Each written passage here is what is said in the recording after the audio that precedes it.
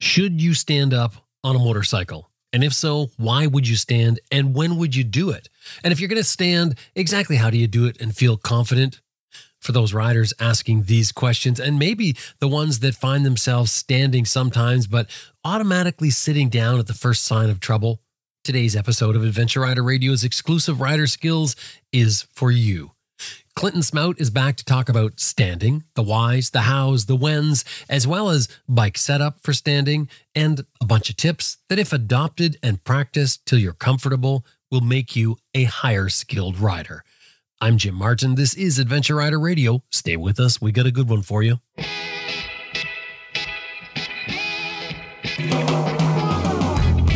I'm Sam Manicum. Ted Simon. Austin Vince. Simon Pavey. Bill Dragoo. Helga Pedersen. Jocelyn Snow. Charlie Borman. Simon Thomas. Lisa Thomas. Grant Johnson. Graham Jarvis. Elspeth Spear. Clinton Smout, and you're listening to Adventure Rider Radio.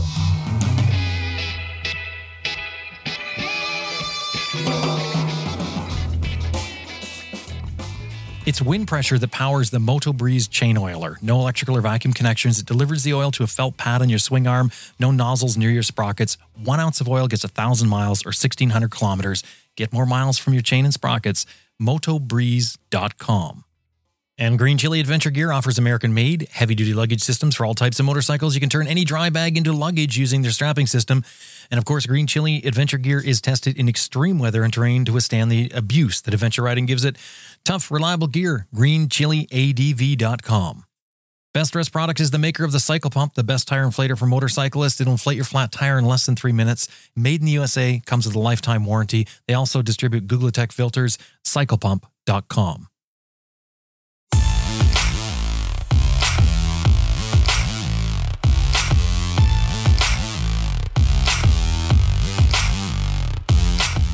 No doubt you've seen riders stand up on their foot pegs, but why would someone do that? What are the advantages of standing on your foot pegs? Some riders claim that standing raises your center of mass or gravity, and that makes you less stable. Well, today on our exclusive rider skills segment, Clinton Smout, chief instructor for Smart Adventures, will answer all these questions and many more, as well as throw in a few stories. Rider Skills is an exclusive program we developed here at Adventure Rider Radio designed to give you the tools that can improve your riding skills both on and off-road. Now, of course, these segments are not meant to be a substitute for professional training. These are ideas and concepts that, should you choose to try, you're doing so at your own risk.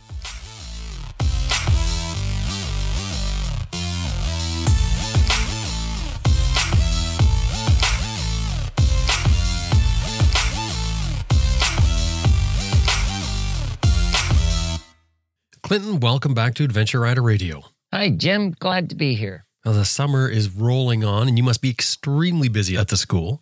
Yeah, yesterday was a really fun day. We had 45 people come visit us, and because it was a weekday, they weren't at their job. Their job is teaching people how to ride motorcycles for street use, and then they test them at the end of a 2-day weekend course. So predominantly, none of them had ridden off-road, but were very accomplished street riders. And what's fascinating is all of us develop habits in our riding. And as you know, sometimes street riding habits don't transfer well to sand, gravel, mud, hills. Mm-hmm. So it was a really fun day trying to get them to relax and maybe open their minds and try something a little different. Mm-hmm. So I opened up the morning by telling them, last night we had ham for supper. And I asked my wife, why do you cut the ends of the ham off before you put it in the oven? And she said, that's a good question. My mom always did that. So she phoned her mom, and her mom said, that's a good question. My mom always did that. So she phoned Grandma. Do you know what Grandma said, Jim? No. She had a small pan. So I was trying to let these street rider people know, we're both cooking ham. We're both riding motorcycles, but just because the way you were taught how to do it doesn't mean that's the only way. When we're riding different bikes, different terrain, keep an open mind. What a great analogy. That's fantastic, because it also lends to that thought process of don't just do it because you've been told to do it. And this is something I always told my kids growing up. If it doesn't make sense to you, question it until you either understand it or you debunk it, and find out that, well, that's not true. You have to question these things. Don't just accept them and just say, well, I've always done it that way. Yes. And what happens, which is sad in the rider training world, and it happens all over the world, somebody wrote a curriculum. In Canada, it was in the early 70s. How many street bikes had big hydraulic brakes on the front of the bike in the early 70s? Very few. Mm-hmm. They were still the old-fashioned brake shoes, drum brakes. You needed all four fingers on those babies to get really good stopping power, especially when they heated up.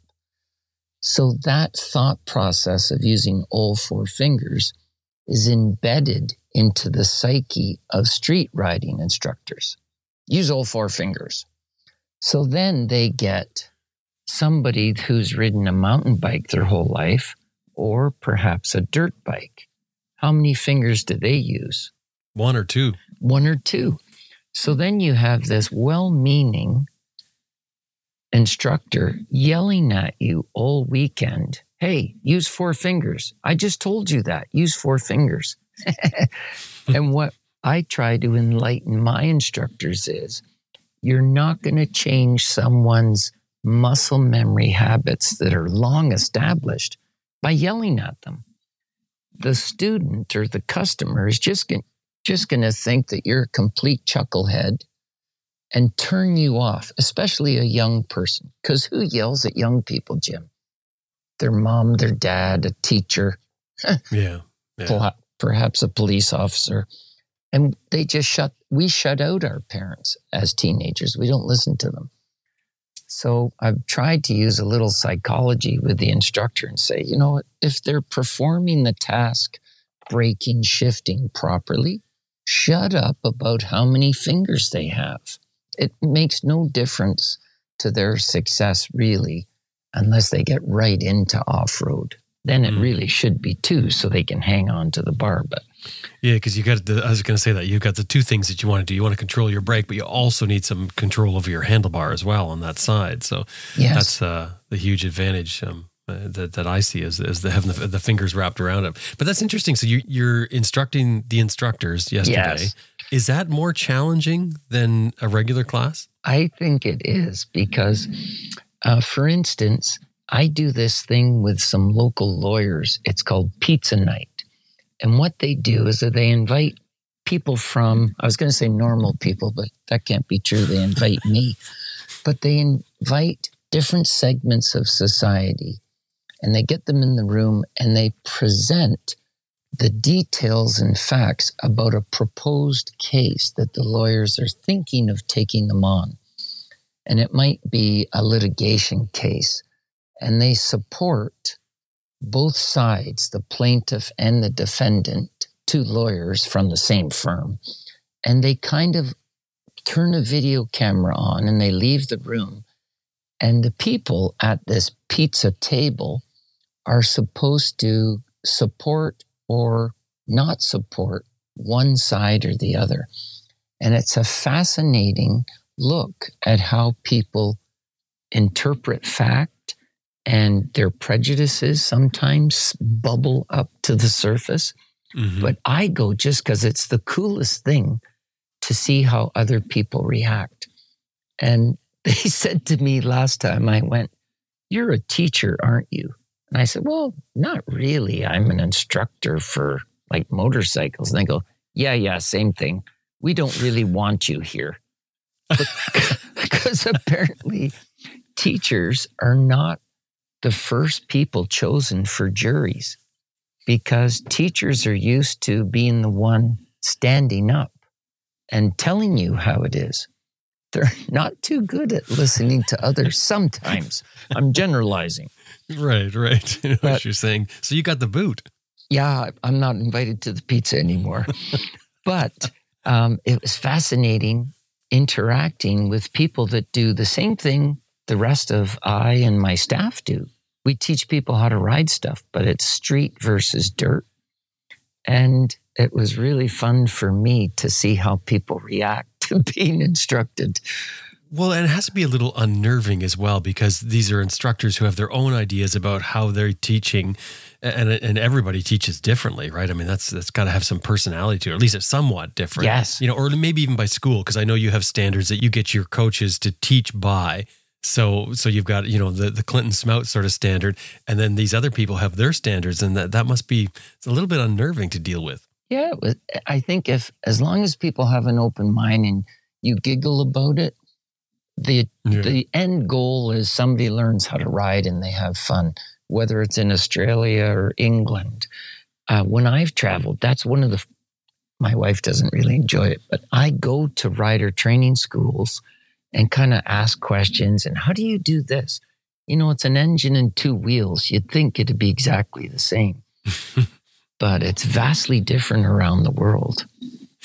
That reminds me of some years ago, we had Coach Ramey on the show. He's passed now, but when we had him on the show, one of the things that he said that really stuck with me was that he really made a point of saying that, his way is not the only way.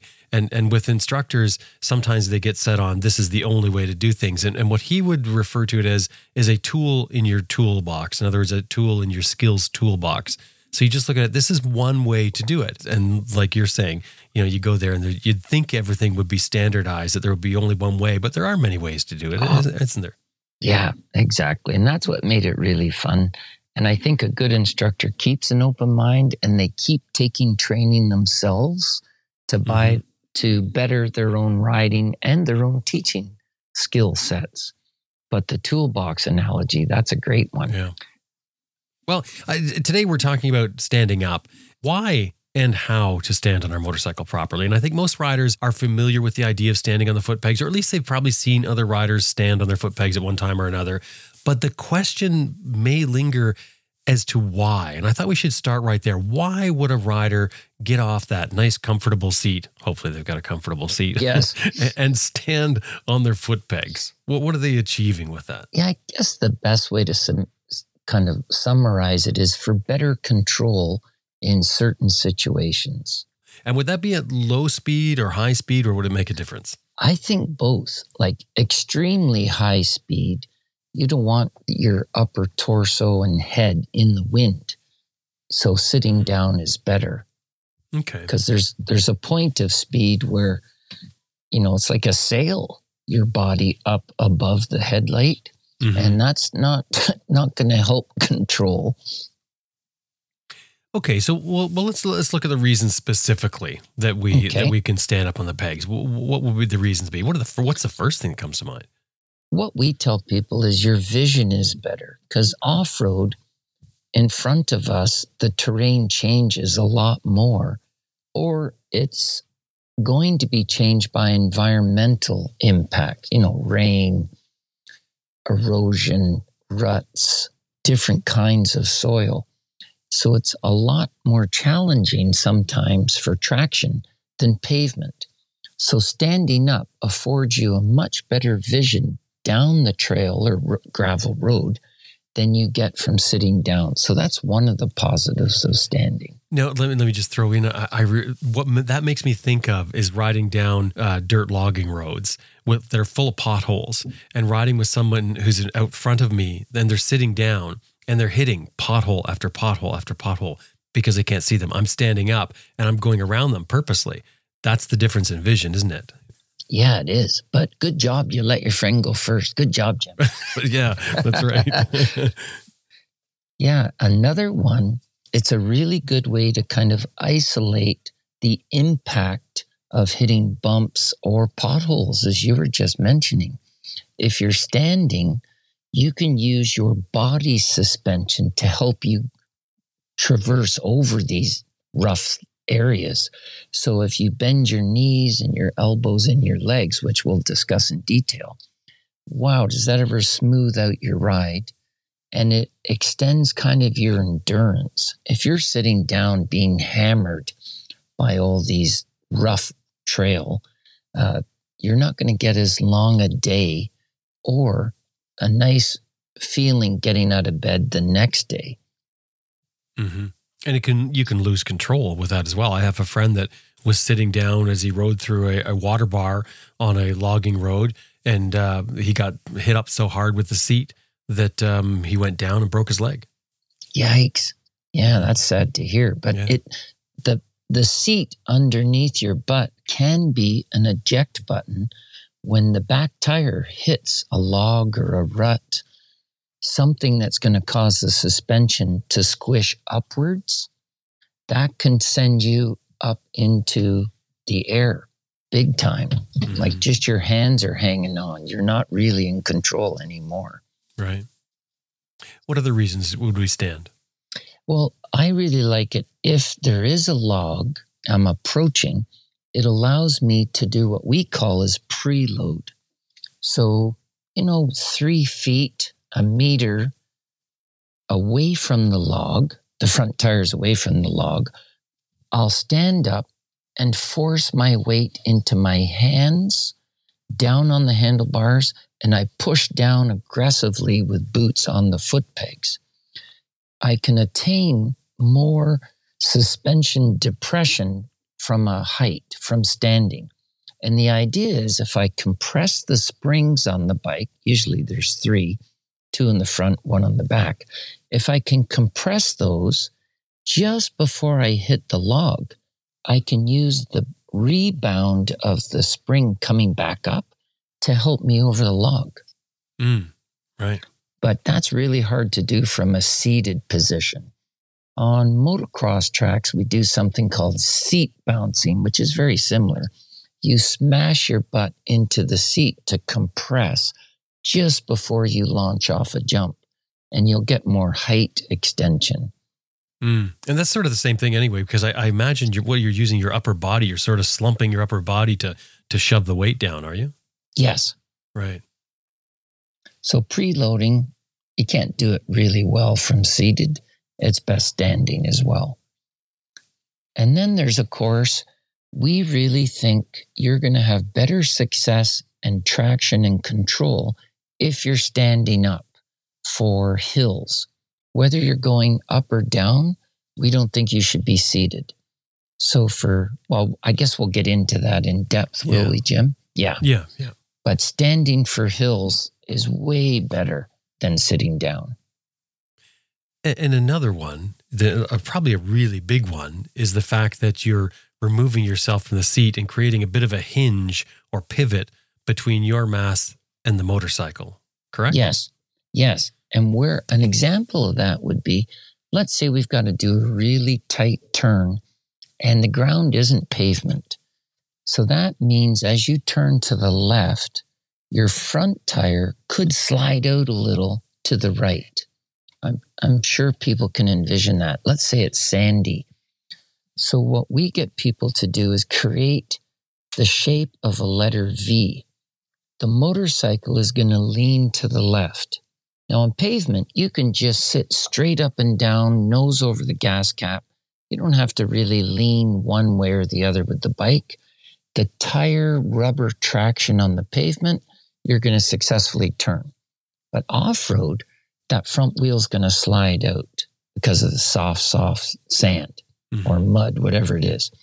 So what we do, half of the shape of the letter V is the motorcycle leaning to the left. The other half of the V is your body hanging off the motorcycle to the right, or we say to the tall side of the motorcycle, opposite to the direction you're turning. And that counteracts the front wheel sliding out. So standing allows me to get my body off the motorcycle even further than sitting down.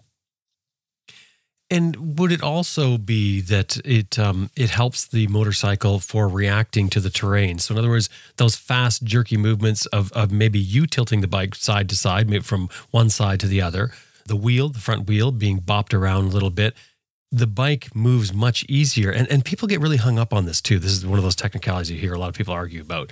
But the bike is allowed to move beneath you without including your weight in the movement, because everyone understands that the more weight that you put on something, the slower it is to react. So inertia, Exactly. right? So when you stand up, you're separating yourself from the motorcycle, allowing it to move underneath you. And that allows you better control.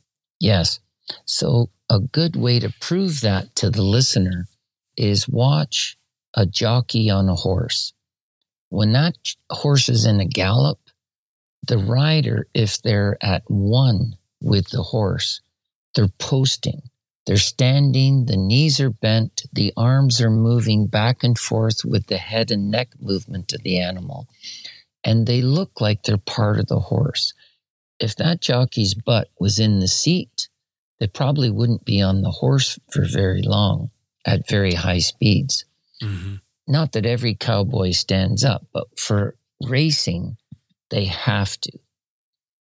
Another analogy would be watch some YouTube of a motocross rider going through deep whoops. Guaranteed they're not sitting down. They're standing up and they're moving with the bike. Otherwise, they're going over the handlebars, and that's an ugly crash. Mm-hmm. And for adventure bikes, if you're going through a stream or something and it's bouncing through the rocks, with you sitting on the seat, your chance of going down is much higher, isn't it? Yeah, you're going to get wet. Yeah. What about the one I was thinking of was what about the fact that it's, or no, I shouldn't say the fact. What about the idea that it may be easier to step off or away from the bike? That's what I sort of feel when I'm standing on my pegs. I feel like I'm a little bit safer as far as when I'm sitting down. I feel like if something goes wrong, the bike goes down, I'm not going to get a chance to get my legs out. Does that make sense? Well, we've always taught, like we the last children that I taught how to ride, we did a little exercise pretending they're kicking a soccer ball. So if they're seated, because we do this before the standing up lesson, the little kids are going to fall on corners in the sand, guaranteed. And teaching that V shape that I just talked about might be a little complicated for a 6-year-old. So we just tell them, if you do feel like you're falling off, we want you to kick that leg high up in the air like you're kicking a soccer ball. Then the mass of the motorcycle falls underneath the leg. It doesn't get trapped. So we carry that concept on to other age groups. So whether you're sitting or standing, the best idea is not to fall, of course. But if you're going to, I agree with what you're saying, standing up, you can get your leg out of the way and let the bike fall and you kind of step off of it. So it does help. Okay, so those are the reasons, or at least some of the reasons, the big reasons that we would want to stand on our foot pegs.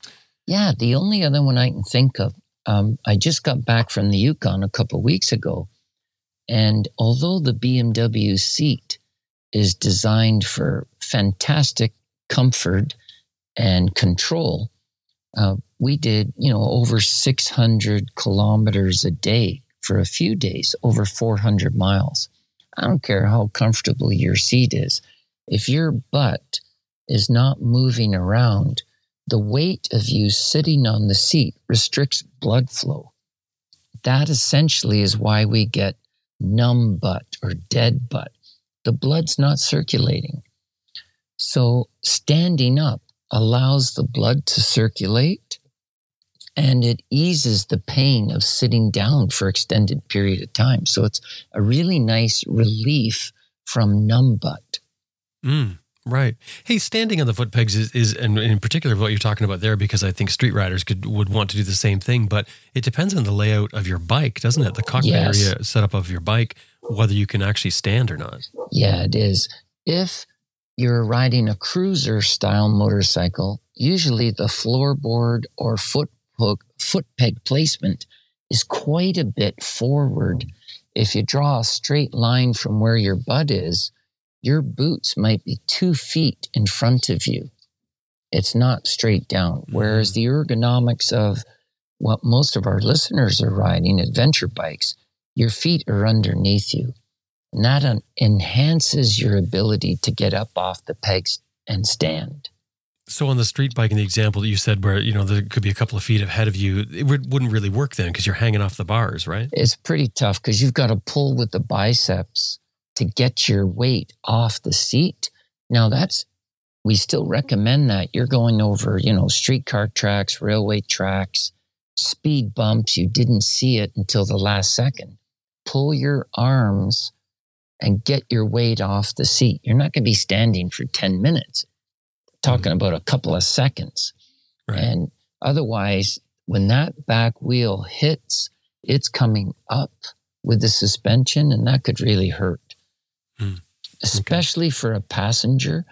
Because if you think of a teeter-totter, if you slid to the middle of the teeter-totter, there's not really much bounce. But at the back of the bike, the passenger is at the back of the teeter-totter. Bumps and impact from rough terrain hurt the passenger spine way more than the rider. Yeah, that makes perfect sense. That just made me think of bicycle riding. I think all of us have ridden bicycles. And when you ride a bicycle, unless it's full suspension, you learn to stand up, don't you, when you go over bumps? And there's your example right there. That's why do we do it? Because we can feel immediately it's a relief. Yeah, it's transferred right through to the spine. Yeah. We're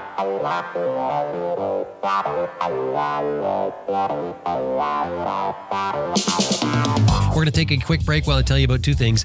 When we come back, we're going to talk about setting up the shifter and the brake, and then we're going to get into a lot more after this. Stay with us.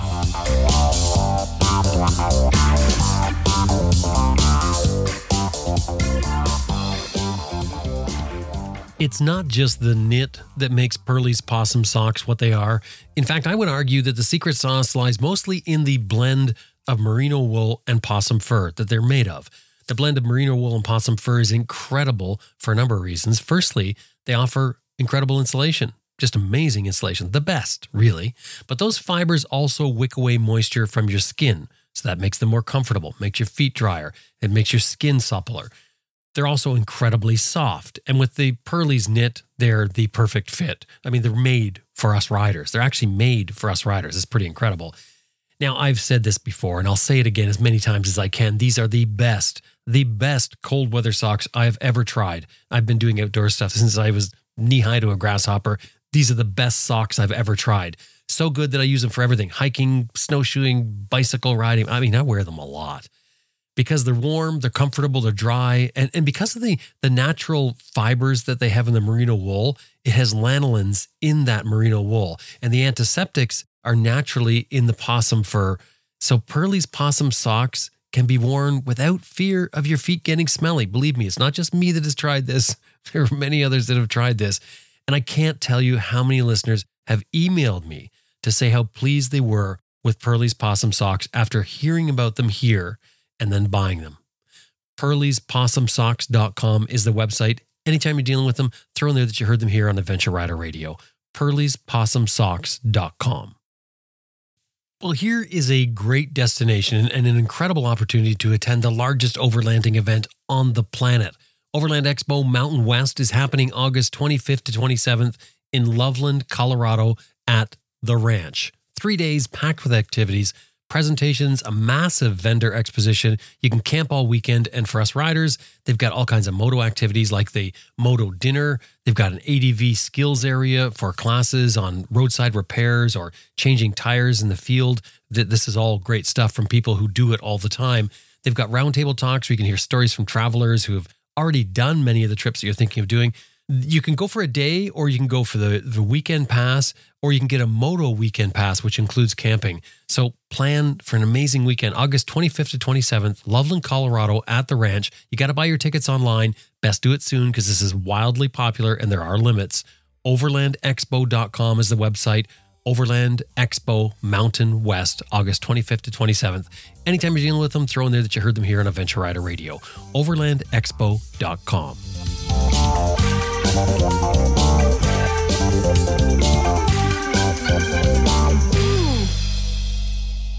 Hey, can we begin with bike setup and talk about the foot controls, maybe talk about their alignment, their adjustment, and maybe the effects of their positioning on our boots and maybe the boots that we're wearing as well? Yeah, and that's something that we have to qualify and not really educate, but tell the customers coming for our 2-day BMW course. They're using our brand new BMWs.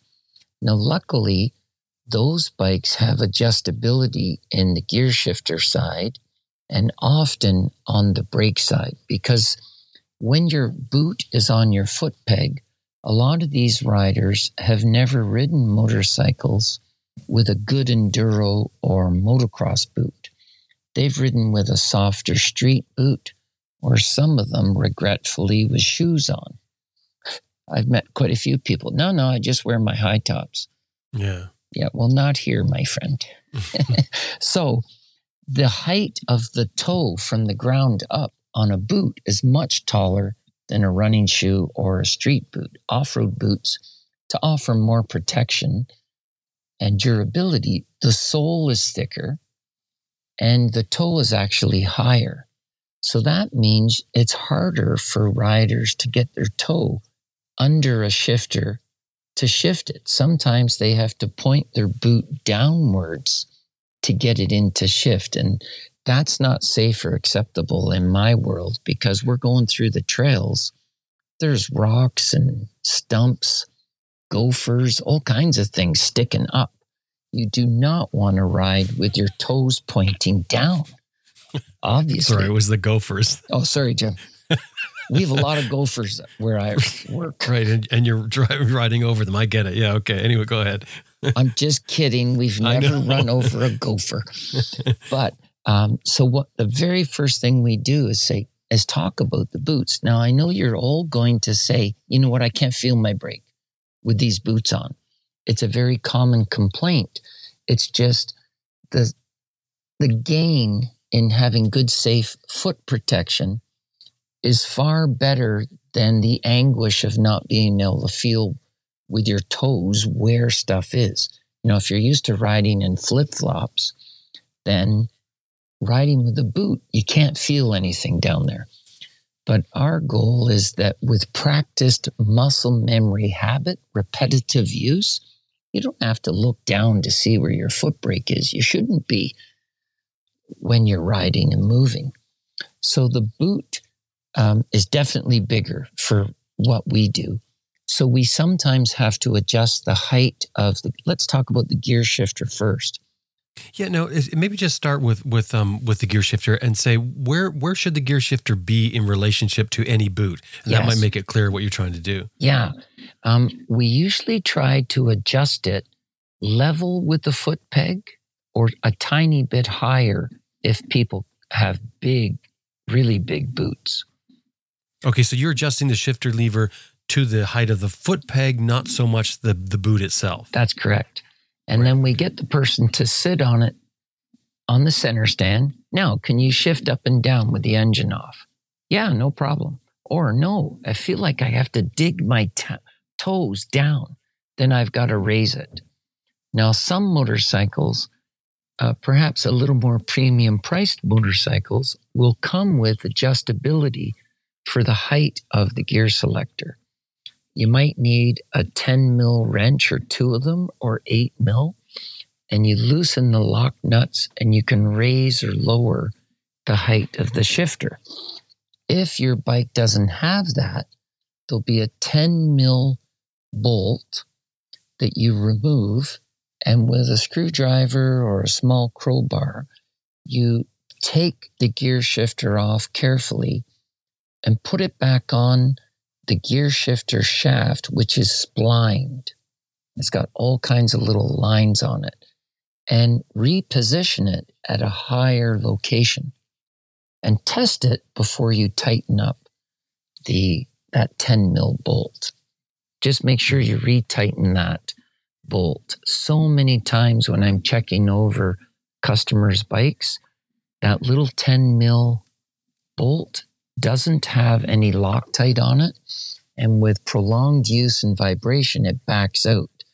That gives you free play because the gear shifter isn't pinched tightly onto the shaft, and that will ruin the splines in either the gear shifter or the gear shifter shaft, and that's an expensive repair. Okay, so that's setting up the shifter. What about the brake pedal? The brake is very similar to problems we hear about the gear shifter. A lot of people complain that when they're standing, they can't reach the brake pedal. Their toe is pointing almost straight down by the time it engages. So it's rare that with tools you can adjust the positioning of the brake lever. Some bikes will allow it. Other bikes will come with, it's an expensive brake pedal, but it has a part that will fold over to heighten the toe piece.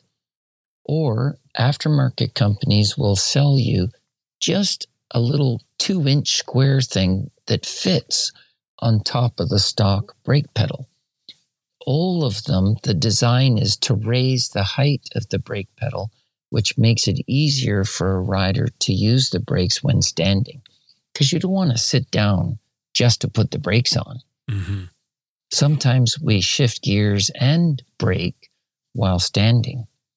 So the reason for this is just to explain the difference between, or the reason that we're talking about this, and the reason you're talking about these adjustable brake pedals is because when you're sitting down, your knees are forward, which puts your lower leg at an angle, which puts your foot at an angle. Therefore, the brake pedal being lower is in the right position at that point. But when we stand, your leg is now vertical, your foot is now flat, and now the brake pedal is too far down. That's why you're saying they have trouble reaching it. Exactly. You explained that very well. I wasn't even thinking of the explanation because it's just a given. Right. You can't touch it. But street bikes don't need that because you're not riding standing up for any length of time just to go over a speed bump or railway track or something. Mm-hmm.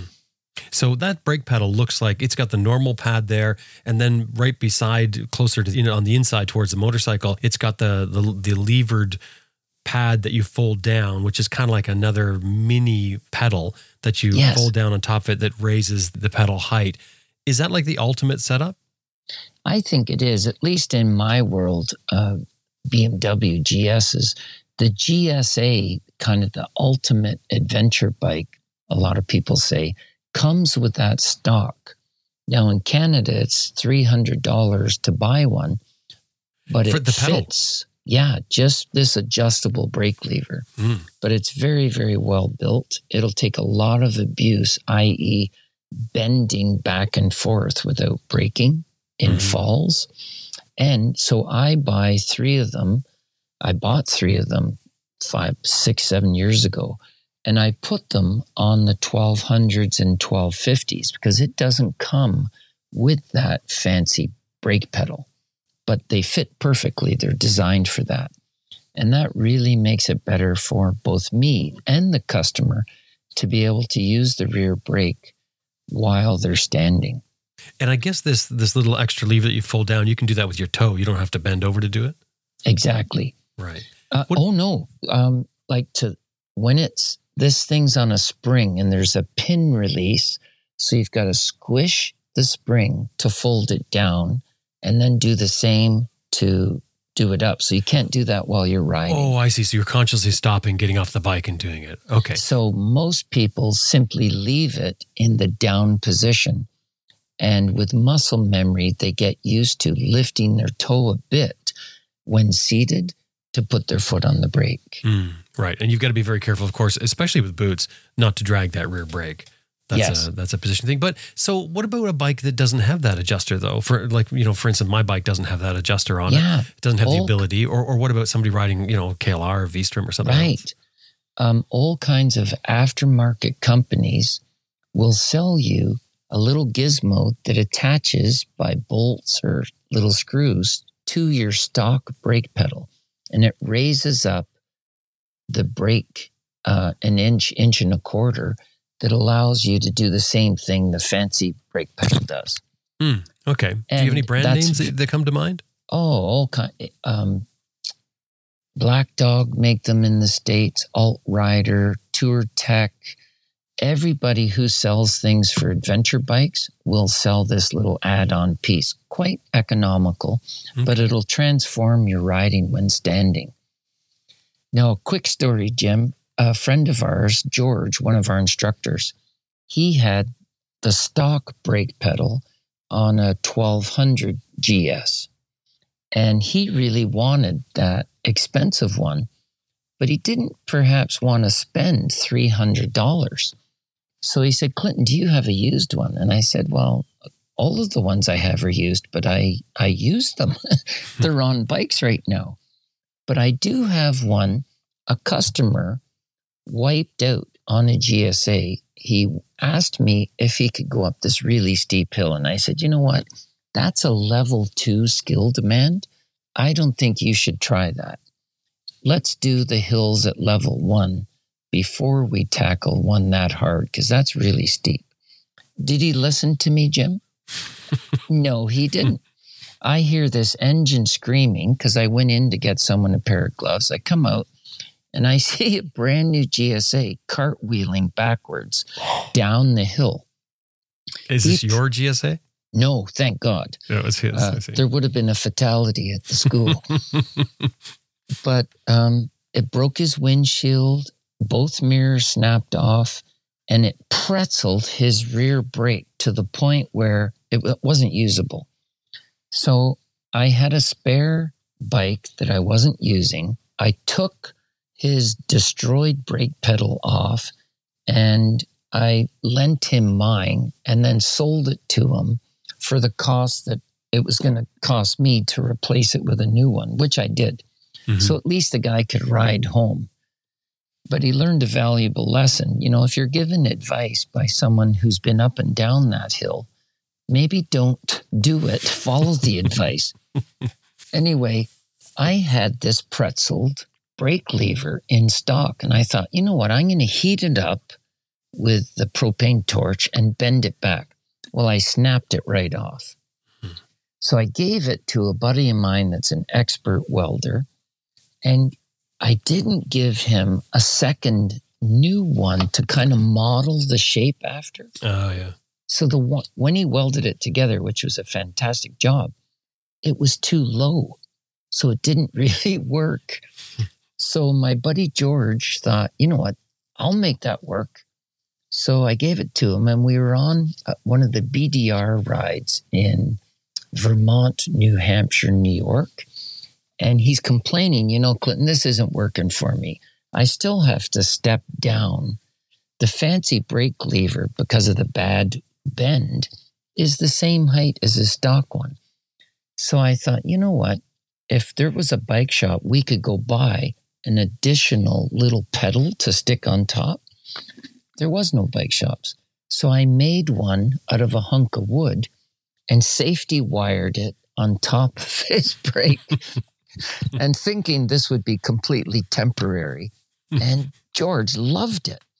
And he didn't care that people were mocking him. They're going, that's a piece of wood you got stuck on your brake, buddy. But it worked. So I'll send you a picture of that. It's quite comical. Okay, we'll put that in the show notes for sure. That makes me think of my plywood pannier mount that I made quickly for my bike to go out for the weekend when I bought my bike. And, 10 years later, it's still on the bike. It's still there. My bits of plywood. Works. Every now and then somebody will say, that's plywood. And I go, yeah, I know. Yeah. Made it myself. Hard to tell, isn't it? Okay, so that's a foot lever. So that's our adjustments, really. Is the foot lever, the brake lever rather, and the gear shift lever.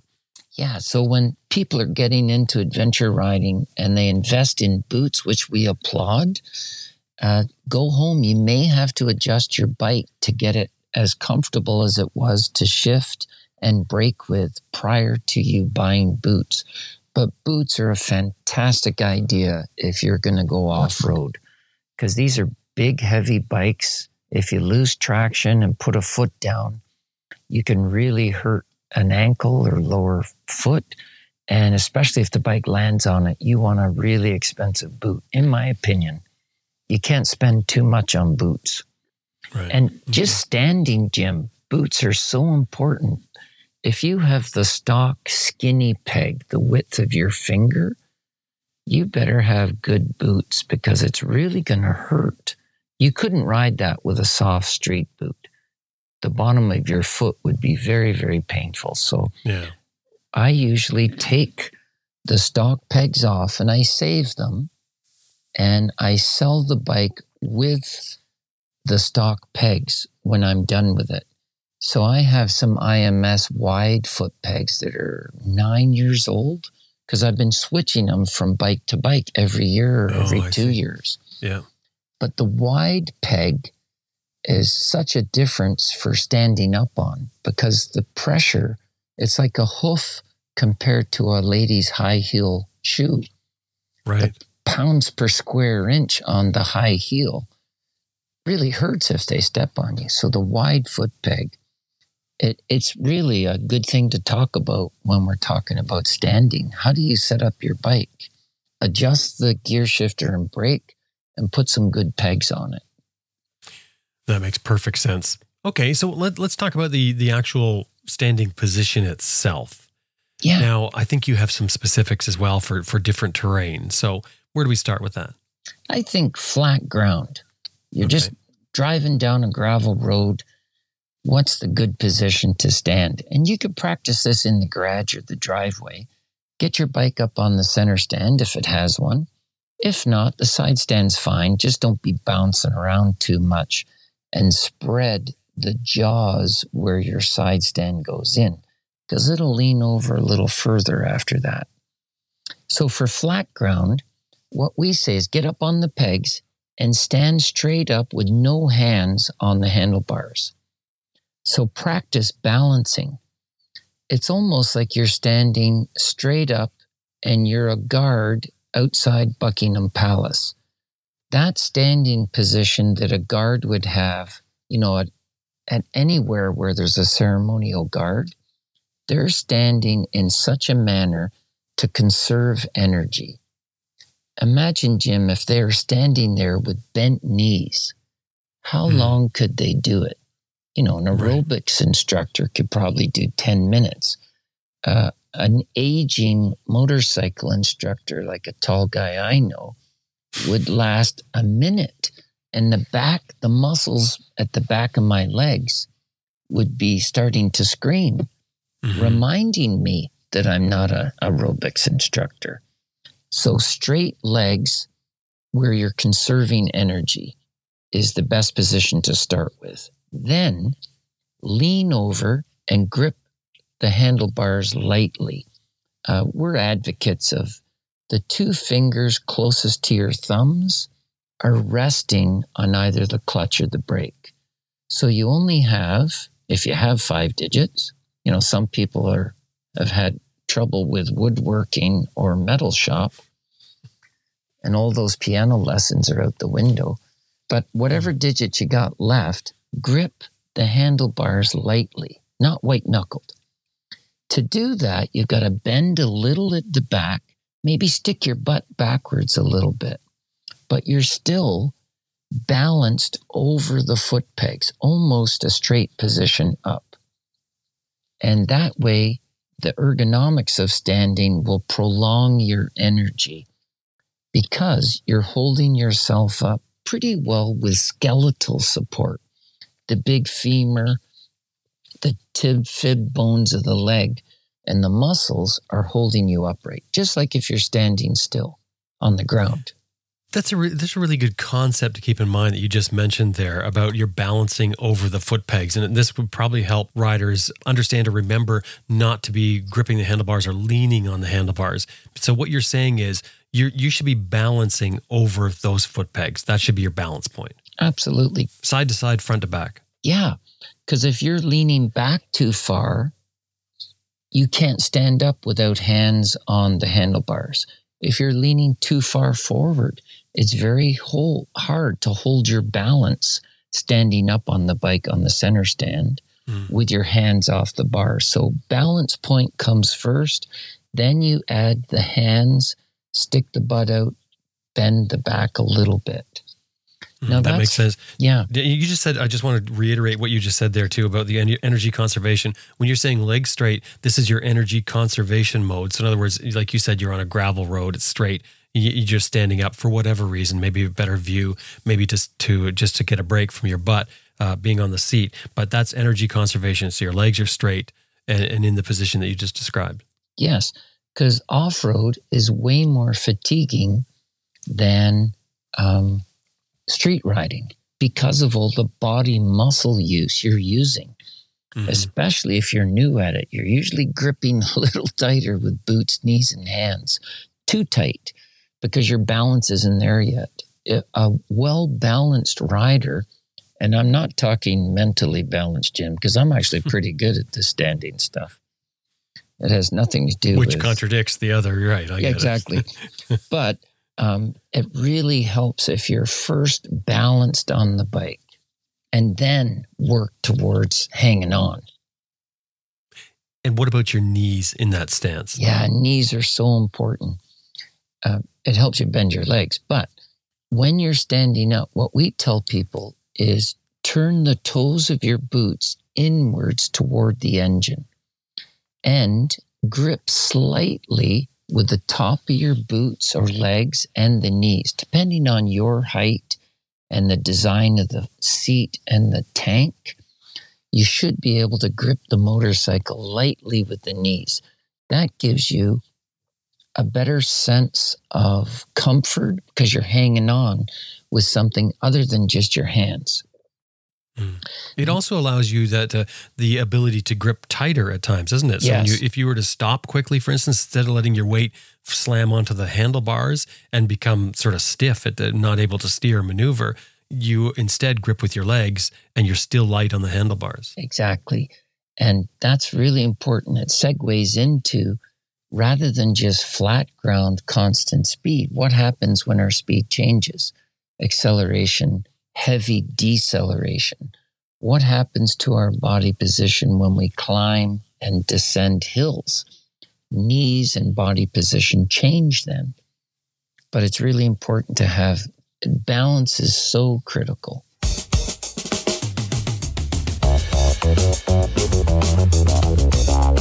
We're going to take a quick break. I have two things I want to tell you about very quickly. When we come back, we have a lot more with Clinton, but also at the end, he's got some exercises for you to do at home to learn how to do this even better. And he's got some great ideas for this, so stay with us.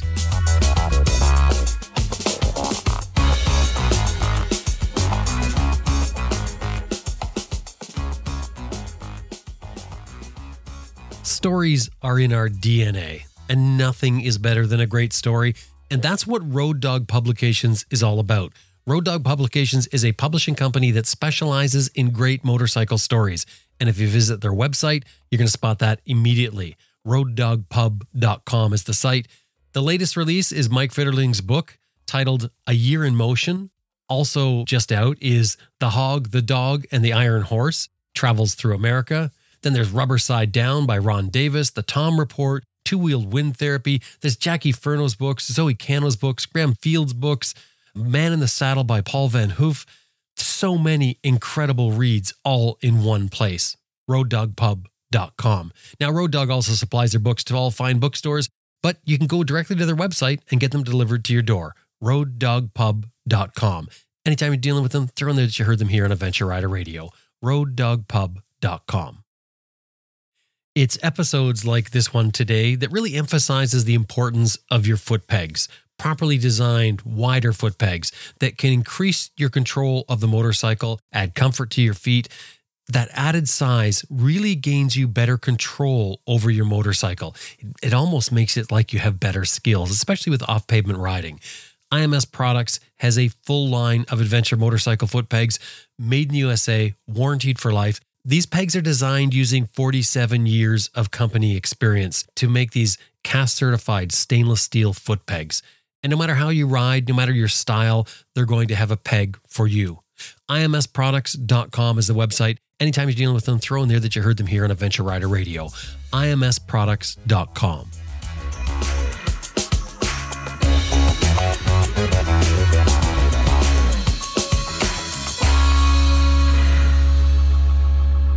That's flat ground. So what are we going to next? How about if it's bumpy? Mm-hmm. That stand-up position is quite jarring to the legs, feet, knees, spine. You mean the straight leg position? Yeah, the one we just talked about Mm-hmm. is going to hammer you. So we teach one that's called the tiger position in the BMW curriculum. Instead of standing straight, you bend your legs at the knees. You're crouched over the handlebars a bit more and still loose wrists, loose elbows. Keith Code says you should be able to flap your elbows before going into a corner.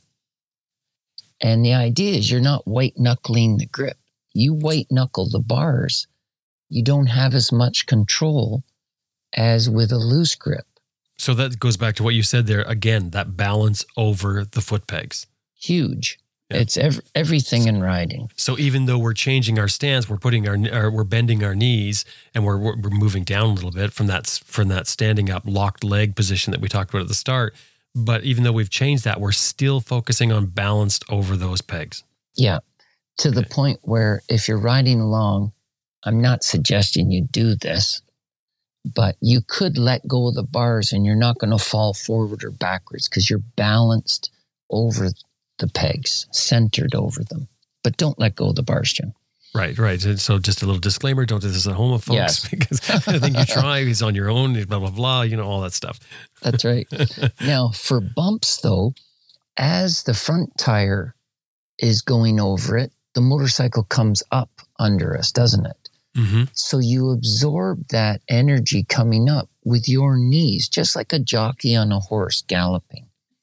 Then when the back tire hits, the same thing. And this happens fairly quickly at speed, but your body flows and moves fluidly with the changes in suspension. That changes the height of the seat. So you have to be standing up and be flexible with your body. Your suspension, knees and elbows, is moving with the horse, moving with the bike. And so this different position is called tiger. Now you're holding yourself up in the balanced position with more muscular support rather than the skeletal support we talked about earlier with more of the straight leg.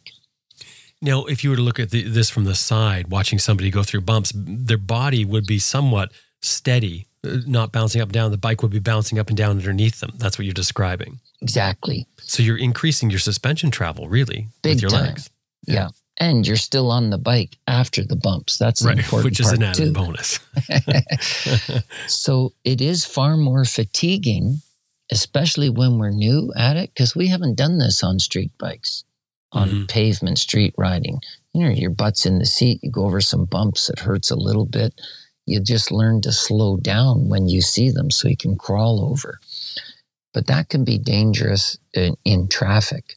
So even in traffic on rough spring roads in Canada, because we have frost and snow and potholes, I can justify my standing up because of the rough terrain, the rough roads. Mm-hmm. And I don't necessarily have to slow down to crawl over them, which is dangerous in traffic. You do have to be careful, though, because it depends on where you live and what your local laws are, because there are some places where standing up is considered hot rodding. So yes. you can say whatever you want to say, you're going to get a ticket for it. So you want to make sure that you know that you can stand up in your province or state. Yes. And that's a good thing to just ask one police officer told me, yeah, I would call that stunt riding. He's never ridden a motorcycle. Yeah. And often when he sees people on major highways, the idiot factor I'm talking about now, who compress the suspension, drop the clutch on big muscle bikes and hammer the throttle, they stand up to catwalk or wheelie the bike down the highway, which is absolutely irresponsible because, it's one thing if they wipe out, but that's a 600-pound missile going through the air when they wipe out and it catapults into another vehicle. So when that officer who has seen and experienced that stunt riding, it's called in my part of Canada, he sees you or I stand up to stretch our legs, Jim, or maybe it was a little rough paved road, he may put the lights on and pull us over, assuming that we're going to initiate that stunt riding that he's seen. Yeah. Whereas I have a lot of friends that are police officers that ride off-road, and they go, I would never pull somebody over. But often the interpretation of stunt riding is up to the police officer, and then you may have to fight it in court. Okay, so shall we talk about foot placement on the pegs? Yeah. Just before that, we actually meet some people. They're very tall and they've bought an adventure bike. And so standing up in either of the two positions that we just discussed, kind of the straight leg for flat ground or the tiger position, is excruciatingly uncomfortable and almost impractical for someone who's very, very tall.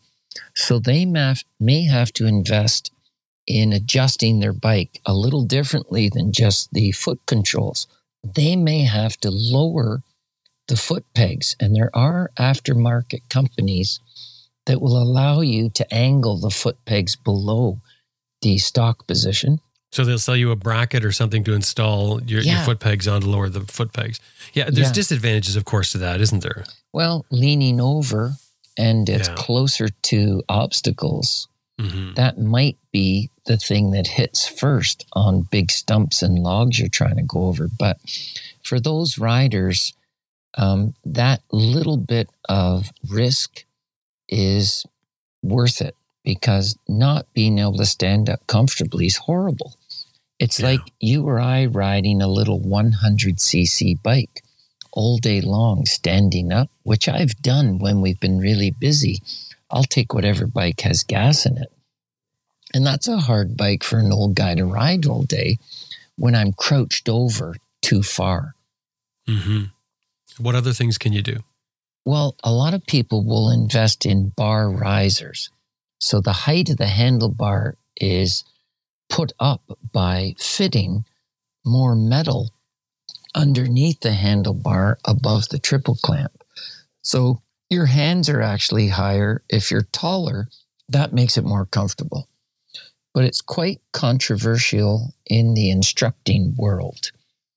Kind of the high-end expert riders, Simon Pavey, for instance, believe bar risers are another way that the manufacturer of the parts can suck money out of us. And in other words, unnecessary. Yeah, totally unnecessary. And the reason is at kind of a higher level of riding demand. Let's say you want to get your bike over that 2-foot log. If your hands are quite high up in the handlebar position, you don't have any upper body strength or bicep strength to pull upwards to help the suspension unload and get your bike over the big log. If your hands are lower, stock bar position, you can engage muscle from the arm and bicep to get you up and over. That's why Simon explained to me that you don't need bar risers. So for years, I didn't ride with them. And then I counted how many 2-foot logs was Clinton going over. Very rarely, Jim, just when I teach level 2 BMW. If I'm out in the trail, I'm on a pretty expensive bike. Maybe if I was 20 years old, I would think, oh yeah, big log, let's do this, baby. Now I'm usually riding by myself on the way to work and I'm checking out the trails. Now I'm thinking, oh, there's got to be a way around this. So I don't look at going over these monster obstacles all the time. But let's say I'm in the Yukon, I could stand up for 3 hours on some of these horrendously long gravel roads. Very comfortable because now I have bar risers on most of my bikes. That's a very good way of explaining a use for a bar riser. That's the first I've heard that. That makes sense. I mean, you've got to make compromises as we do with everything on the bike. And if that compromise makes you more comfortable, it makes a lot of sense. You know, think about what you're doing most on the bike. Yes. Standing up, not going over great big logs. Yeah. So that's what you just have to be careful with them, because the 6'7" tall person may buy 2 sets of bar risers and just put some really long bolts in. And I did this, Jim. I was such an idiot. No way. Really? I don't know if I recounted this story, but when I was about 15, I had this old Honda 175, a real beater, because I had no money. So I think I paid $200 for it. and had to put a new Kickstarter shaft in it and fix it up. And I met these guys who owned or worked at a local dirt bike shop. And they had these fancy Can-Ams and CZs, really cool bikes. And they all had bar risers. And I was this kid that showed them my local forest trails. And they were quite appreciative. And they said, kid, do you want to try our bikes? And I said, wow, your handlebars are so high. And they explained, yeah, it's better comfort for standing. And I really wanted those. So I thought, well, I can't afford it. I'll make some. So I made these god-awful looking things, but they're quite safe as far as, like, they didn't wobble or anything. But my bars were about 4 inches higher than they used to be. Then, and it's not a long story, but this new girl moved into our country neighborhood. And all the guys it was summer holidays, so I didn't see her on the school bus. All the guys that I rode with or chummed with said, oh, you got to see this Anne-Marie. She's a knockout. Well, just as I'm tightening up the bike the day I put my homemade bar risers on, my dog barked because at the end of our long laneway, the new girl walked by Jim with her dog. So I thought, 50-year-old ego here, what better way to introduce myself to this new person than go flying out of the driveway really fast and do a power slide and impress upon her what a fantastic motorcycle rider. That'd be a good segue to open up a hello. Well, it didn't quite work out that way. And that's the cautionary tale in this story is when you put your bar risers up really high, the manufacturers engineered the length of your throttle cable to a certain length, don't they? Mm-hmm. So when I went flying out of my driveway, and there she was, I turned left, and I promptly gave it full throttle without touching the throttle. Because the cable's too short and it just yanked. It was too tight. Yeah. So I think you did tell me this before. Oh, did I? I was going to say the funny thing is about this is that looking back, do you really think that even if you'd done that and you pulled it off and the throttle cable had been long enough, do you really think that would have impressed her? Well, it backfired in that sense, but her name was Anne-Marie. We ended up dating. I think she felt sorry for this idiot upside down in the ditch under his bike. So she came over to see if I was okay. So it did work. It did work in the long way. But I've learned when people talk about getting tall bar risers, I make sure before you start up your bike and turn left with it on the center stand. If the throttle noise goes up, you have to buy the optional length throttle cable or any other electrical cables, maybe even the clutch will require routing, so that you're not tightening the cable with bar movement. It's probably best to let a shop install your bar risers. Because you want to even look for things that, like, I mean, even if something doesn't change, you could be yanking the wires tight.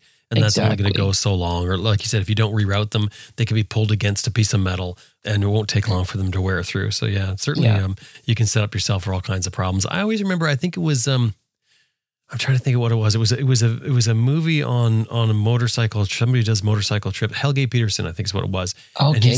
And he said in this movie, every problem that we've had on the bikes so far on this trip have been caused by people's own modifications. Absolutely. So it wasn't manufacturer stuff. And he said that was sort of common. And it's true because, I mean, you know, in your own experience, right? The things you modify are the things that end up rearing their ugly head at you somewhere down the road. You go, oh, yeah, that's right. I put that wire in there and I guess I shouldn't have. I can say the same thing when we're on our trips and I'm at the back helping out. Mm-hmm. The bike's dead. There's no electrical left at all. A fuse is blown because someone watched a YouTube video how to install their own fog lamps or whatever. Yeah. And they didn't do it properly, especially a BMW with a CAN bus system. You got to know what you're doing. You just can't run wires to the battery. It's going to backfire. Yeah. Yeah, there's plug-in CAN bus systems now you can get. We have an advertiser that has those. And you can, as a matter of fact, I think we have two advertisers that have them, both Cyclops and Hex Innovate. Hex Innovate has some really special systems where you plug it into your onboard diagnostic connector. Yes. Then you wire, like basically power wire to your batteries, and then your wires to your accessories, and you control them with the controls that you have on the bike. Perfect. And apparently even the manufacturers like this because it saves people messing things up, because you literally can't mess this up. Perfect. Because you're using the existing CAN bus to control the lights. So yeah, it's a good system to think of if you've got that style system. Again, your show's going to cost me money, Tim. When we talk, you mentioned, Clinton. Oh no, it's good. I love the stuff when I'm out touring. I'm a big fan of that green chili tow rope. I use that so often. Yeah, great stuff. I can't say enough about them. But okay, so we're on to foot placement on the pegs. Yes, feet on the peg. So if you stand flat-footed on the ground, there's no bend in your knee, try to jump up in the air. You're not going to get much height. Then try just standing on your toes. So your foot is arched and bent. All your weight's on your toes. Now leap up in the air. Which one will give you more height? Yeah, the balls of your feet. Yeah, that's where we put people on their pegs, is the balls of their feet. So they've got the muscle of the foot can help them get from a seated position to a standing position. And what we do is try to adjust. If the seat is adjustable, the seat height will have a correlation to your feet on the pegs, because we have the seat as high as possible where you still can touch the ground. And that makes it easier to go from a seated position to a standing position. Because you're not as cramped. Yeah. Yeah, I have to chuckle because you've been riding fancy bikes way too long, Clinton. With adjustable seats. I've never had an adjustable seat. I have no idea what that would feel like. Yeah, that's pretty cool. I am spoiled, definitely. Mm-hmm.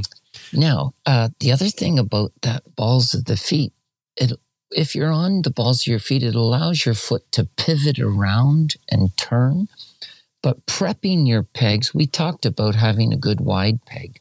A lot of stock adventure bikes, like street bikes, have rubber foot pegs or rubber inserts. And I think its design is it absorbs the vibration or isolates vibration, so it's less fatiguing to your boot and foot. But if you're riding off-road, it's a wet day, you've gone through some mud, you put your foot down in the wet grass, you put that rubber boot or sole back on the rubber foot peg, is very easy to slide off. I've done it many times. So another thing about, before we talk about toes on the peg, we recommend you, on BMWs, we pull the rubber out of the steel foot peg and it exposes the serrated edge. And that's what I ride with all the time. I have box full of rubber inserts to BMW pegs. If anybody's lost one, I must have 50 of them. Because we take them out of customers' bikes and they say, well, yeah, that feels better grip. I understand that. You can have them. Well, what am I going to do with them? That's what I've done too before. And I didn't even miss them. I mean, I have IMS pegs now, and they don't have them. And I don't miss them at all. But I just want to go back to what you said about balls of the feet. Just to be clear, the ball of the foot, the ball is behind the toe, right? Yes. It's that rounded part behind the toe. So that's what you're standing on, and it's a thing you naturally sort of lean on. That, and I guess using your toes for balance as you lift your heel off the ground. Right. And I did watch a gentleman a couple of weeks ago. He actually had his heels on the foot pegs. And when I had a chance to chat about it with him, he said, you know what? I've got these skinny pegs. His boots were a pretty soft sole. They were a trials riding boot. The motorcycles with no seats. Mm-hmm. And they really want a soft, grippy sole for walking the section before you ride it. And so trials boots are unbelievably lightweight and soft. So this guy's bottom of his foot was so sore from standing up on the skinny stock foot pegs of his BMW that he put his heels on the pegs to isolate that. It was actually bruised, he said, the next day. Oh, yeah. Oh, that's interesting. I thought you were going to say because just the boots didn't feel good. But yeah, I forgot about that. You'll bruise your feet. You actually hurt your feet. Yeah, that makes sense. So one of the investments he was planning was a wider peg and boots for adventure riding. Yeah, that makes sense. Okay, so you were mentioning about the foot position on the peg, and did you talk about the toes in? Yeah, I mentioned it quickly, but we can elaborate. A couple times, or a couple reasons why we turn our toes in. If people's knees are away from the seat in the tank and we can see daylight through them, we know they don't have a good perch. So we'll coach them, turn your toes inward toward the engine a little bit, pigeon-toed, I think it's called, and that brings your legs tighter. And that little coaching tip is enough to give them a better perch and a better sense of balance on the bike. And that gets your knees in, like you're saying, against the tank, which they should be there to give you support and to help you while you're standing up. And the other thing I guess it does is it keeps your toes from catching things. Yes, exactly. We don't want them sticking out or down. Right. You definitely don't want to sit there even when you're sitting with your toes sticking out when you're off-road. No. Another kind of justification of it is if you think of old motorcycles, they had rubber inlay on the tank, street bikes, off-road bikes, and that was so the inner part of our knees could grip the tank, gave us more balance, stability, and a feeling of control when on the bike. A lot of off-road pants will have leather inserted into the whatever cloth material the off-road pant is for that same reason, for grip. So we know knees are supposed to be there. So is it worthwhile sticking a grippy pad on your bike? Well, I think if you've got, with practice, you don't need them, but a lot of people, aftermarket-wise, will put them there, and it avoids scratching the tank if you're really particular about your bike, which a lot of people are. I hear that every week. No, I don't want to use my bike, Clinton. I'd rather crash yours. Well, thank you very much. That's good thinking, though. It's a brand new bike, you schmuck. I don't worry about scratching mine either. Yeah. That's to me, that's what the bike is meant for. I bought it to do this kind of stuff. What about hands? Oh, just before hands, Jim, the toes also really help you turn. If you're trying to take a really tight turn, if you turn and pivot, let's say we're turning left, turn your boots to the left while they're on the foot peg, and your hips and your shoulders, but it starts with the toes. Then your head turns left, so your eyes are looking where you want to go. So toes are all part of that turning package that we get our body aligned with.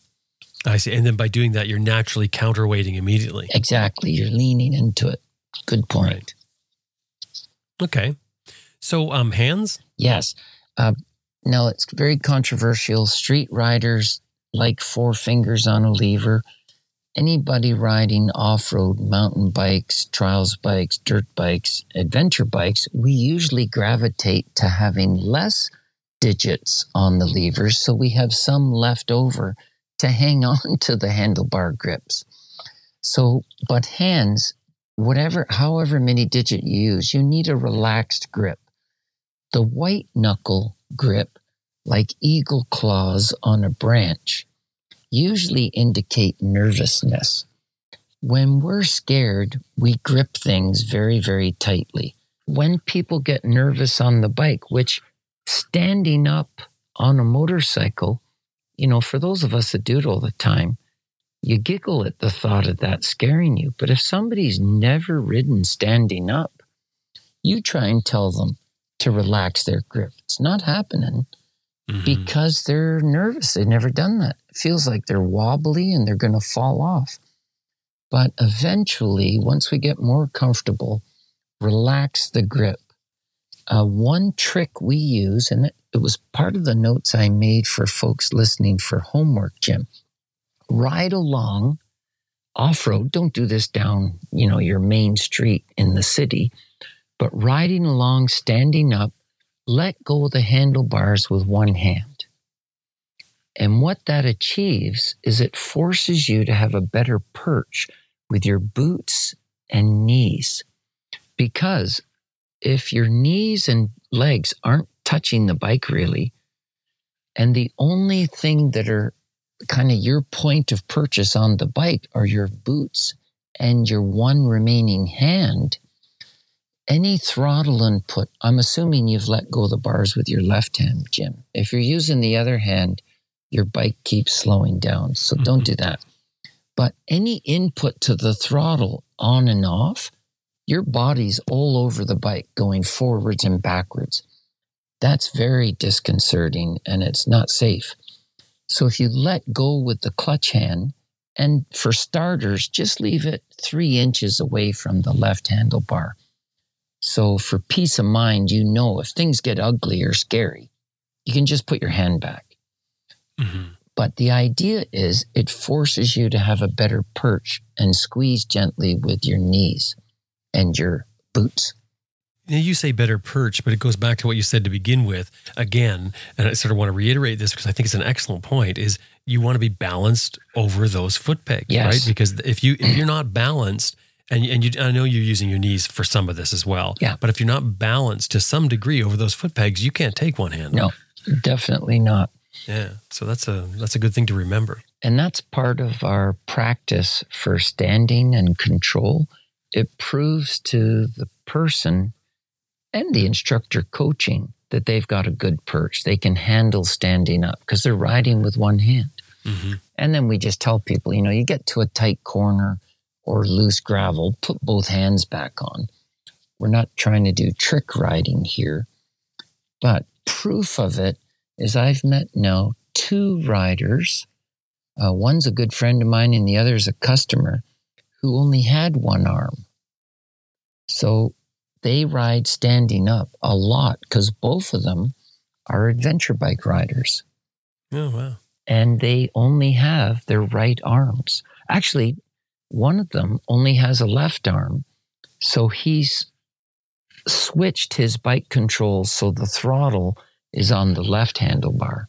And he's integrated his foot brake so it automatically puts both discs on his front brake when he uses the rear brake. Wow, that's fantastic. Yeah, amazing. So I guess once you get really good, you probably ride around with either just one hand off-road or no hands, I'm assuming. You should see me ride, Jim. I don't know if I'm really good.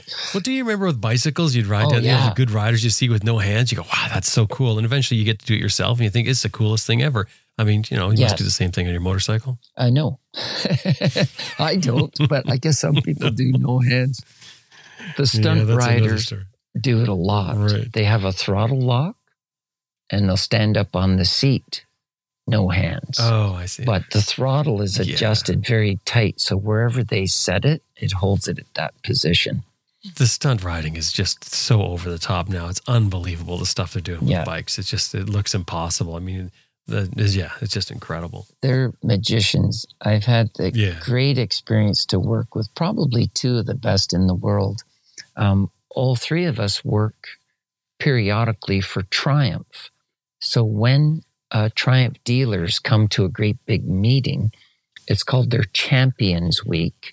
So if you're the best salesperson in your dealership, you get an all-expense paid trip to somewhere sunny in the United States because there's a lot of snow, even in the southern parts of Canada. So I've gone 3 times now.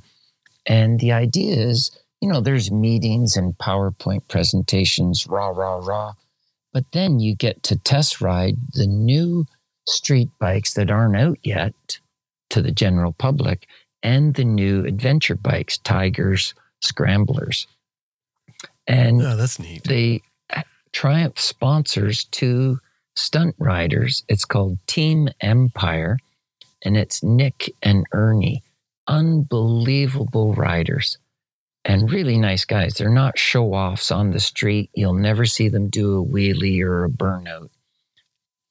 But they do a lot of stunt work for movies, and they fly all over the world doing weekend shows at motorcycle events.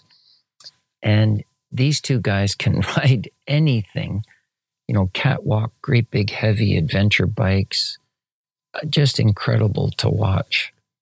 Yeah, I've always wondered how you get to that level. Like, do you just go out and sort of go nuts on your practice bike or something? I mean, the amount of balance and control they have on motorcycles, it just blows my mind. Yeah, it's practice. I asked them that exact same question, and Ernie didn't even start riding till he was 15. And just work at it and work at it and work at it. And there's a lot of crashing. Yeah, that's what I was assuming. I think you would take one bike and not worry about it. Figure this bike's going to be a write-off when I'm done, and here we go, sort of thing. Yeah, but it's indicative of if you practice something long enough, you'll get very good at it. And they practice the hard stuff. We've talked about this before. Many of us have fun practicing what we're good at. Nick and Ernie are testament to practice what you suck at until you get really good at it. And then that's fun. Yeah. No, that's so true. Yeah. We talked about standing flat. We talked about going over bumps. What changes with hills? Yeah. Well, again, balance. If you stay standing straight up above the pegs and then pick the front wheel of the motorcycle up, now you're leaning way back. So on hills, we have to adjust our body position. And we recommend for vision, traction, and balance, you lean forward when you're climbing hills. So that puts our chin right above our handlebars or headlight if it's really steep. You're still in that tiger position because the hill may have bumps, rocks, ruts, roots, and that tiger position helps you isolate any changes in the terrain because the whole idea is to bounce over it and keep going. You can't stop just because it's a route you've gone over because you're not getting up the hill. So we lean forward in our standing position. Now, when you're leaning forward like that, you're talking about going up the hill. Are you still balancing? You're still basically balancing over the pegs? Yes. So you would be, if you're passing any trees, despite the incline, isn't the tree going straight up? Mm-hmm. So that's what you look like. As you're passing the trees, you're leaning upright. So that's the best point of balance. Right. So it's not like you're leaning forward on the handlebars all of a sudden. You're still maintaining that balance over the foot pegs. Exactly. Okay. And then you get to the top of the hill. Usually there's a downhill. And when you're downhill, the main reason we change our standing body position is for traction. So if you stay standing straight up like you would on flat ground, you're adding your muscle mass or weight onto the contact patch of the front tire. And there's enough traction there. We don't need any more.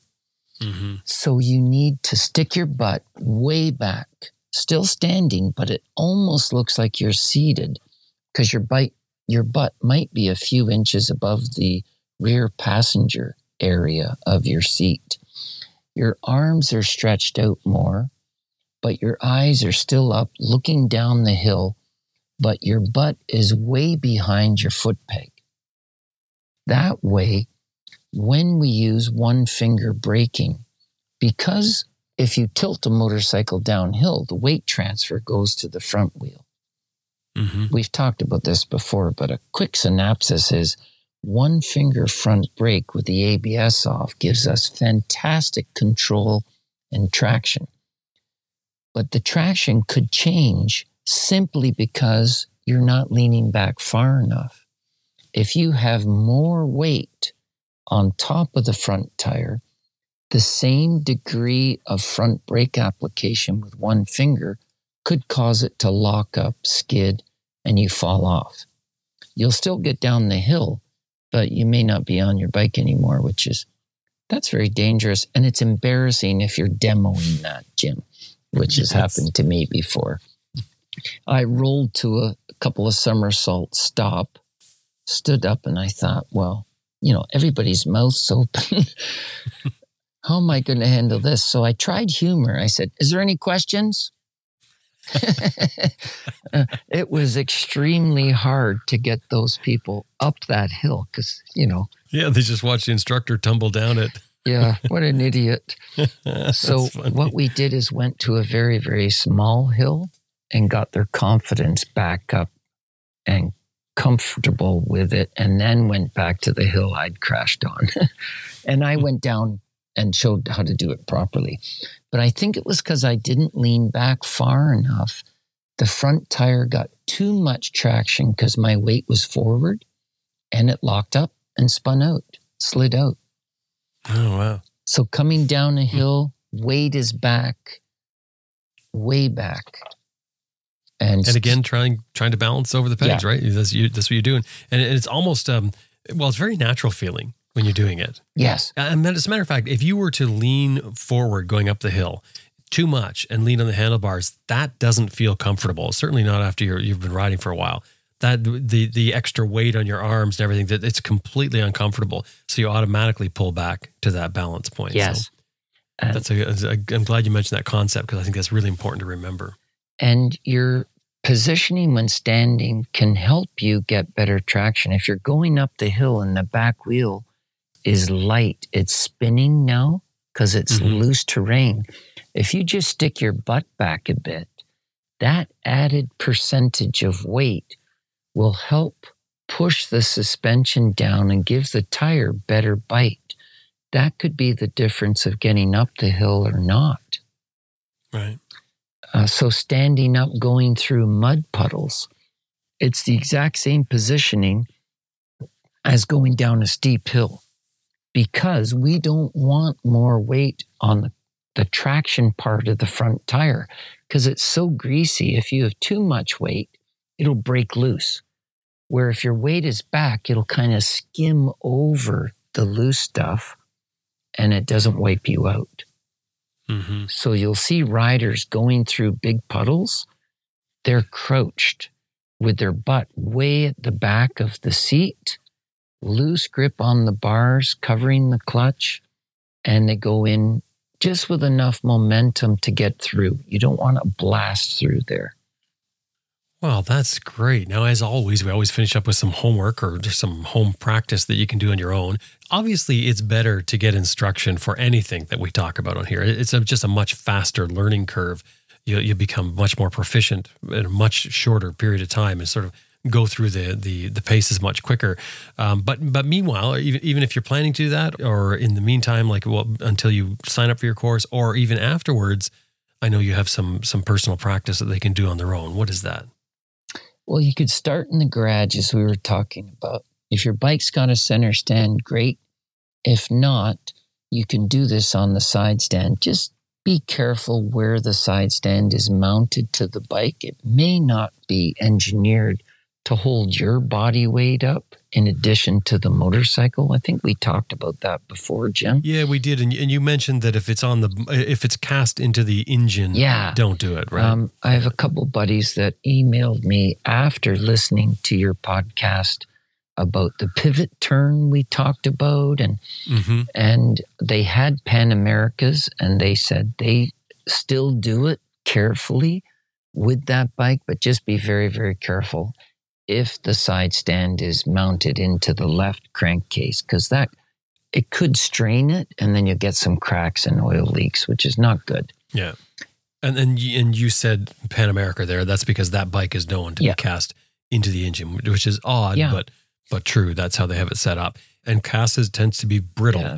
So it'll tend to crack off, whereas regular metal, I'm trying to think of the name, what do you call it? Like cold rolled steel, for instance, that's on your frame, that will bend before, like several times before it cracks, but cast is not so forgiving.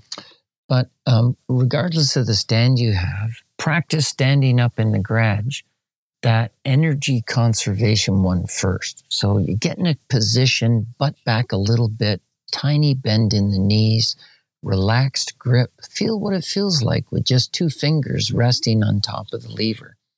You don't need all your digits because you're more likely to white knuckle, create arm pump, which increases fatigue.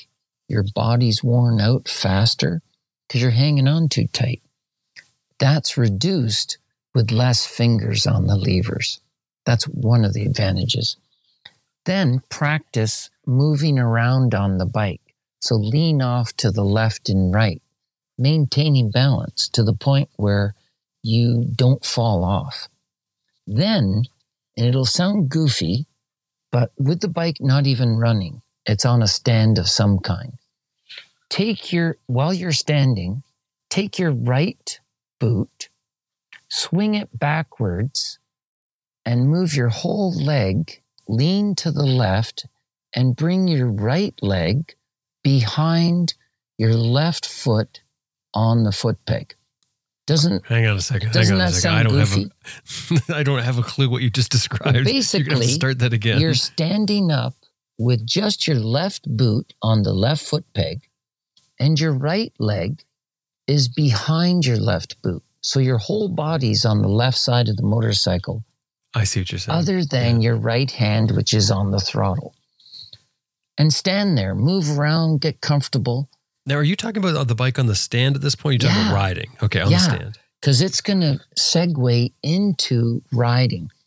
But if you ask someone that's never done this, okay, yeah, you're an accomplished street rider. Now we want you to stand up with only one foot on the peg, move your whole body around to the left. That's going to be a possible crash. So get used to the actual maneuver before you're riding along and trying it. Yeah. So the practice is do this, and there's a real rationale we'll explain later for doing this. It's fantastic practice. Do that in the garage or in the driveway before you start the bike up. Then, if you want, put your right foot on the right peg and your left boot's behind your right foot. So your whole body, other than your clutch hand, is now on the right-hand side of the bike. Tilt it around a little. The more comfortable you are when you're out of balance and you can recover, the better rider you'll be in off-road, hard situations. Let's say you're traveling on a cambered slope and you're crossing the face of the hill. One handlebar is higher than the other side of the handlebar, isn't it? You've got to be able to adjust your body positioning to stay balanced on that bike. Because the bike isn't straight up and down now. It's on a big angle because of the terrain. So balance is absolutely key when standing. Now, you're out riding around in your practice field, not downtown wherever you live. Practice standing up in that energy conservation position, straighter legs that we talked about. You could have a couple of 4x4 posts or small logs and try riding over them, but switch your body position to the tiger position. Bent knees, elbows up, loose grip, eyes looking past the obstacle, and just bump over it. You don't need throttle, or you don't need to preload the suspension for little short obstacles. So get comfortable standing, riding over top of stuff. Then try riding along, standing up. Try some peg steering, which we've talked about that before, Jim. But if people just tuned in, if you lean heavily on your right foot as you're riding along, standing up, your bike is going to turn to the right. So practice. You could put some pylons down 3 yards apart, 3 meters apart, zig and zag between the pylons or whatever you use as a pylon. Practice your peg steering while standing. Then get back to that thing we talked about in the garage. As you're riding along in first gear, 2 fingers covering the clutch, swing your right leg all the way around so that your whole body is on the left side of the motorcycle and you only have the left boot on the left foot peg. That's stage 1 of what we call the enduro warm-up. Then it's a little more complicated. You know what I could do, Jim, is I could get one of the guys to shoot a little video of this stage 2, because it's very hard to explain over the radio, but I'll try. Okay. Stage 2. You're riding along, standing up with just one boot on the foot peg, and your whole body is on that side of the bike. Let's say it's the left. Then what you're going to do is sit down and dangle both boots off to the side of the bike, and you're still riding around. So you're sitting side saddle, kind of like ladies used to ride on English saddles in the old days. That's what I was thinking, yeah. And then what you do is you put your right boot down on top of the left peg and stand back up. So now your left boot is dangling off into space, and you're balancing the motorcycle with only the opposite foot on the peg. Right foot on the left peg, standing up. So you're kind of creating this V shape. And again, you're practicing your balance. And every now and then, what you could do is step down and dab just for a second with the left boot as you're riding along. Then you stand up, sit back down on the seat, dangle both feet off to the side, lift your right leg out of the way and replace your left boot on the left peg, stand up, swing the right leg back around, and now you're riding normally with proper feet on the proper pegs. That's a stage 2 enduro warm-up, we call it. The only other thing we do is some riding with one hand. The clutch hand is either behind your back or out to the left of the clutch side of the handlebar. You go through pylons or something? Yeah, mostly just riding around, do some big circles, see if you're comfortable enough. And that forces you to have a good squeeze on the bike, a good perch. And all of it enhances your confidence because your balance is enhanced.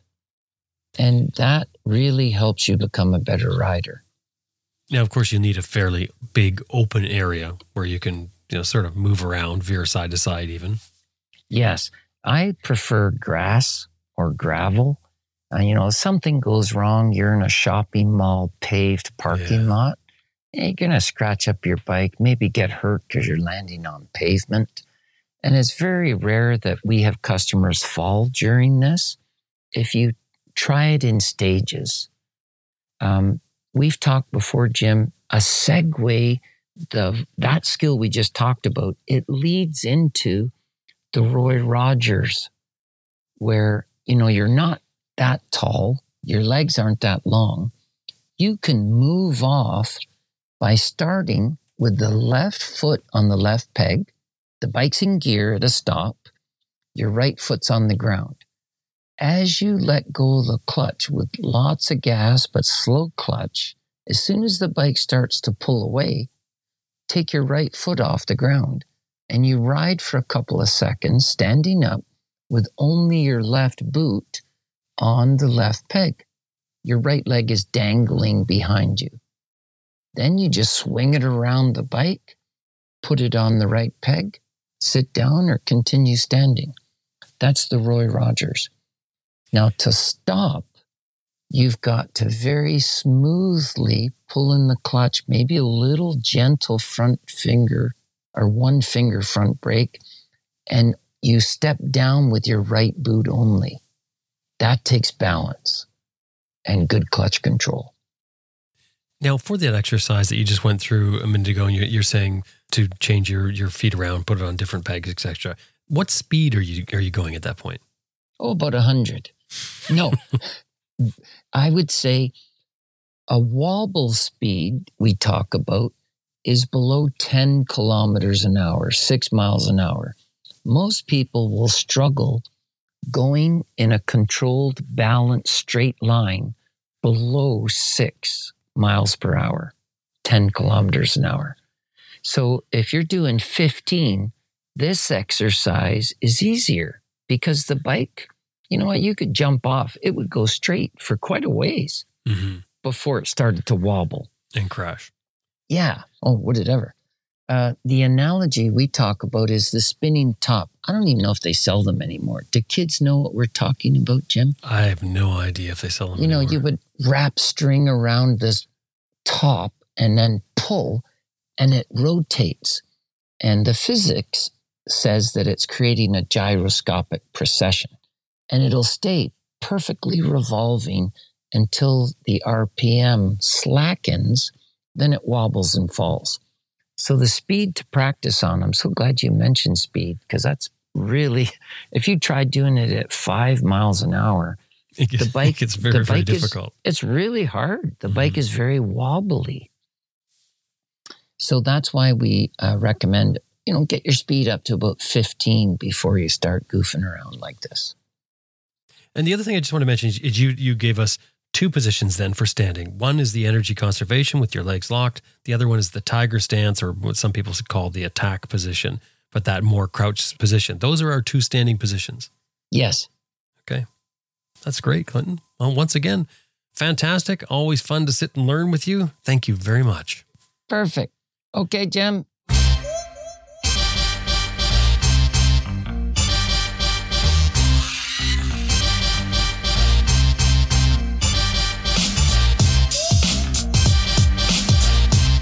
I was speaking with Clinton Smout from Smart Adventures in Ontario, Canada. Their website is smartadventures.ca. Now, we've got a bunch of photos and videos in the show notes that Clinton did just for this episode, just for us.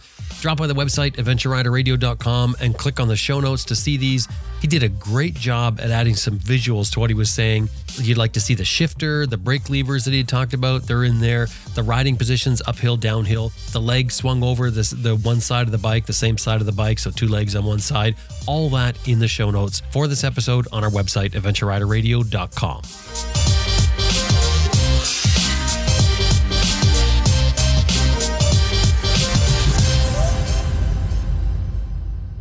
Hey, I just want to remind you that this episode has been brought to you by Green Chili Adventure Gear, greenchiliadv.com, Motobreeze Chain Oiler at motobreeze.com, and Best Rest Products at cyclepump.com. And we'd really appreciate it if anytime you're dealing with these companies, anytime email or otherwise, let them know you heard them here on Adventure Rider Radio.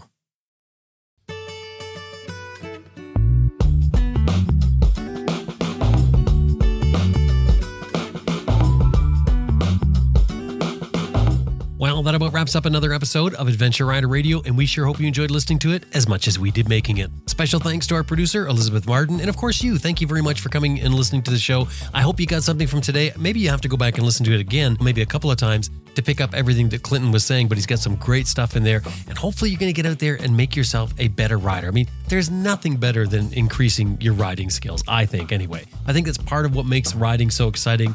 Well, now it's time to get out there and ride your bike and hopefully try some of these skills if you can. My name is Jim Martin. Oh, and by the way, if you're not doing it already, this show is built on a model of advertising and listener support, so drop by our website, adventureriderradio.com, and click on support if you're not doing that already. We'd love to get you as a monthly support. It really doesn't take very much. Like a small amount of money per person really makes a huge difference for us, and it allows us to do more things. So if you can do it, I'd really appreciate it. But the other thing you could do is give us a 5-star review wherever you're hearing your podcast, and share it with others. Share it on social media. Thank you very much for listening. I really appreciate it. My name is Jim Martin. Talk to you next week.